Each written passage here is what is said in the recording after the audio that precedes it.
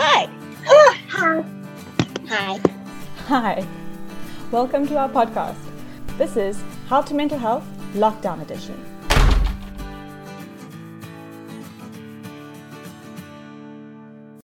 Hi, my name is Kirsten Farquharson, and this is my lovely colleague, Danielle Dutoy. We are counselling psychologists working at Janet By the Way and Associates at Bloberg Therapy Centre in Tableview, Cape Town. And we thought that it would be super helpful, or hopefully it will be super helpful, to come up with a podcast of 21 different speakers for 21 days, just in terms of coping mechanisms on a whole bunch of different spheres of life, mental, physical, emotional, all sorts of aspects to help get you through. 21 days. You realize we have to find 21 different people. How are we going to find 21 different people to talk to us, Danny? I think it'll be tough, but also, so many people have been excited, and I think in this time there is such a sort of spirit of creativity that is coming about. People are getting so creative. People are, such a spirit of Ubuntu as well. People just stepping up, wanting to get involved, wanting to serve others, and shed some light in the situation at the moment in South Africa and around the world pretty much as well. Well said. Well said. Okay, so Danny, what are we going to be doing for the next 21 days?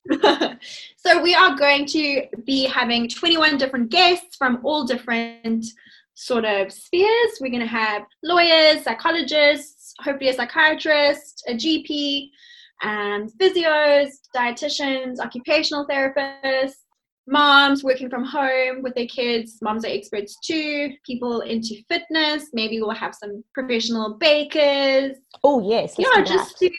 Baking and chocolate cake for the win. Oh, yeah. Just to basically give people coping mechanisms and ways to help them cope during the lockdown. So what tips and skills do you have for our listeners? So I think what would be super important to know right now, especially at the beginning of as we're going into lockdown, is that everyone has sort of, when people get triggered, whether they're stressed or anxious or upset, they go into a space of physiological flooding.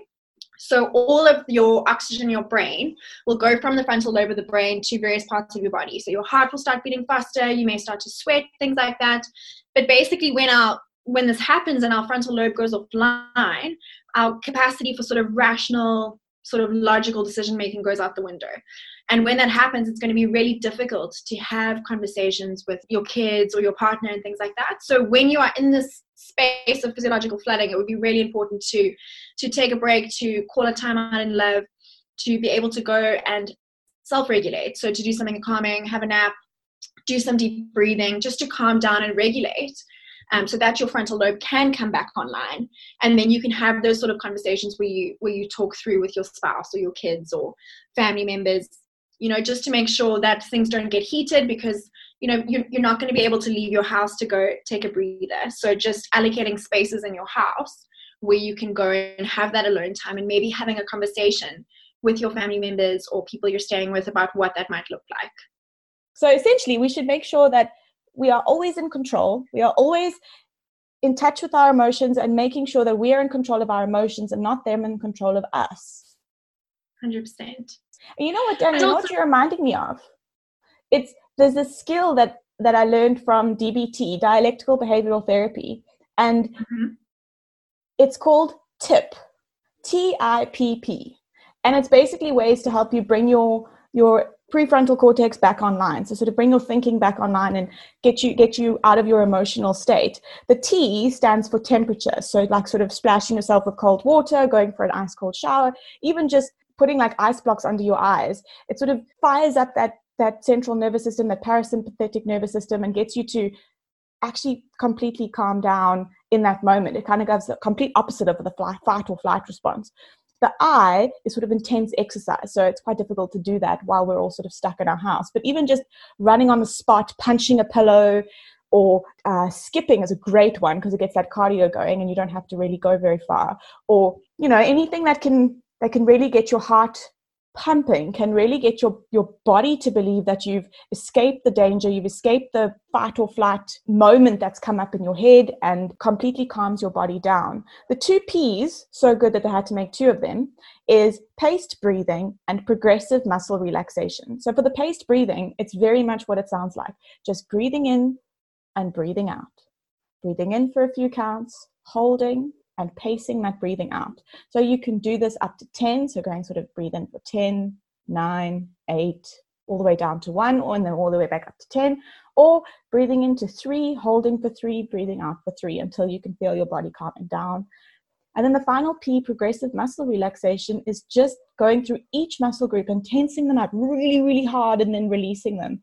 It helps you to sort of kind of do the similar thing as intense exercise and helps your body to just release some of that tension that you're holding in your body and help you to relax.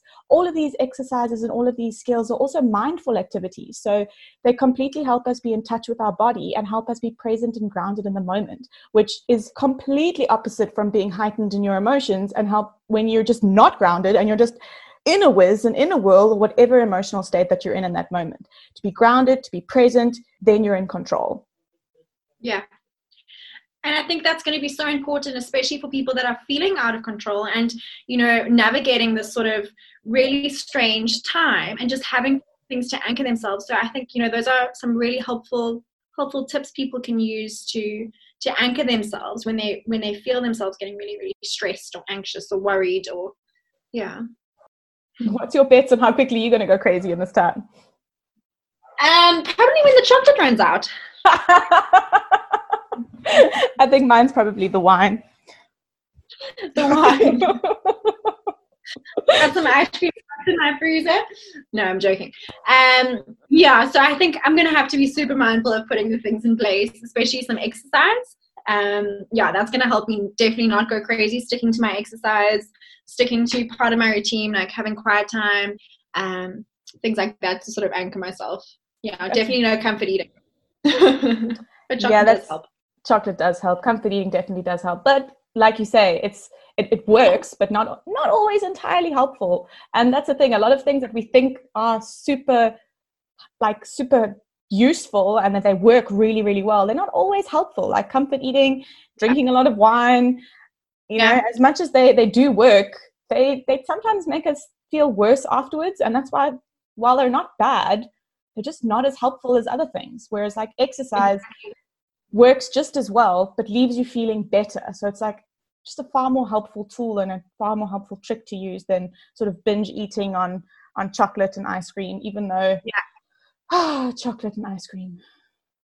Exactly.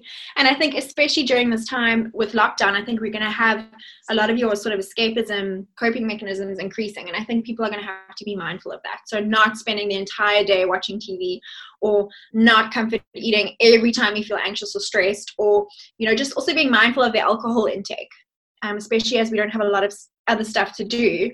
So just to sort of be mindful of those escapism measures and do some of the tips that you gave in terms of regulating and stuff, and using healthy ways to regulate instead of TV or chocolate or wine, things like that.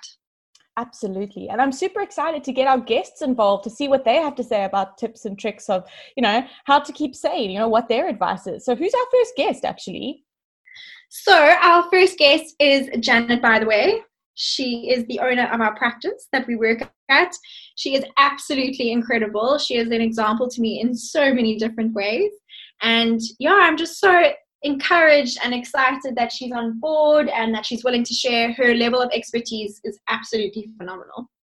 That's awesome. Janet is fantastic. I'm so excited to hear what she has to say. And so if you're listening and you're keen to listen to more, check in tomorrow for our next podcast where we'll be interviewing Janet Bytheway, the owner of Janet Bytheway and Associates, whose practices at Bloberg Therapy Center in Tableview. We are really excited to chat with Janet and we can't wait to hear what she has to say tomorrow.